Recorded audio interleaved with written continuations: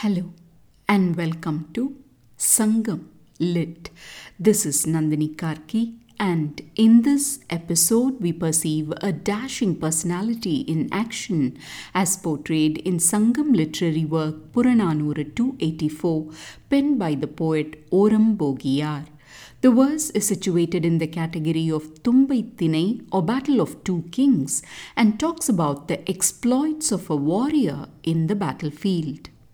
வருகதில் வல்லே வருகதில் வல் என வேந்து விடுவிழுத்தூது ஆங்காங்கு இசைப்ப நூலரி மாலை சூடி காலின் தமியன் வந்த மூதிலாளன் அரஞ்சமம் தாங்கி முன்னின்று எரிந்த ஒரு கை இரும்பினத்து எயிறு மிரையா திரிந்த வாய்வாள் திருத்தா தனக்கு இருந்தானை பெயர்ப்புறம் நகுமே.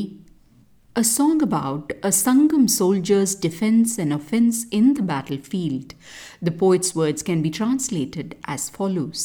Come speedily, resounded the call of messengers sent by the king here and there. Heeding the call, wearing a string-tied garland, that man from an ancient clan came walking on foot all alone. He blocks the surge of enemies in the furious battle.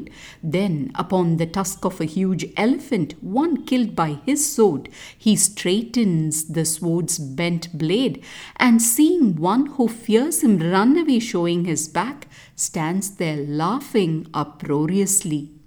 Let's delve into the details.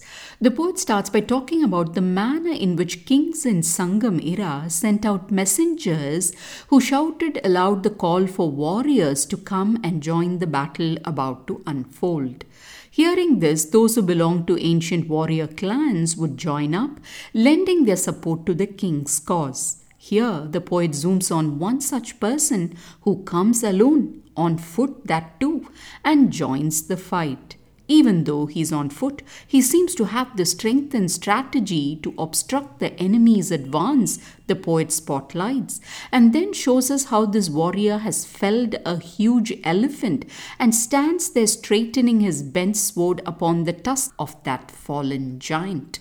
Finally, seeing an enemy run away in fear, showing his back, this warrior laughs heartily, the poet concludes. Sounds like this warrior is a one-man army.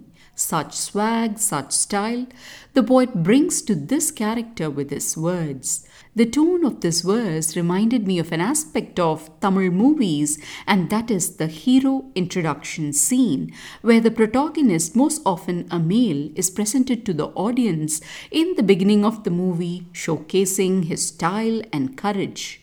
Could this trend be inspired by this age-old tradition of showcasing such a warrior's exploits in the battlefield? Thanks for listening to this episode of Sangam Lit and journeying with me to ancient lands and minds.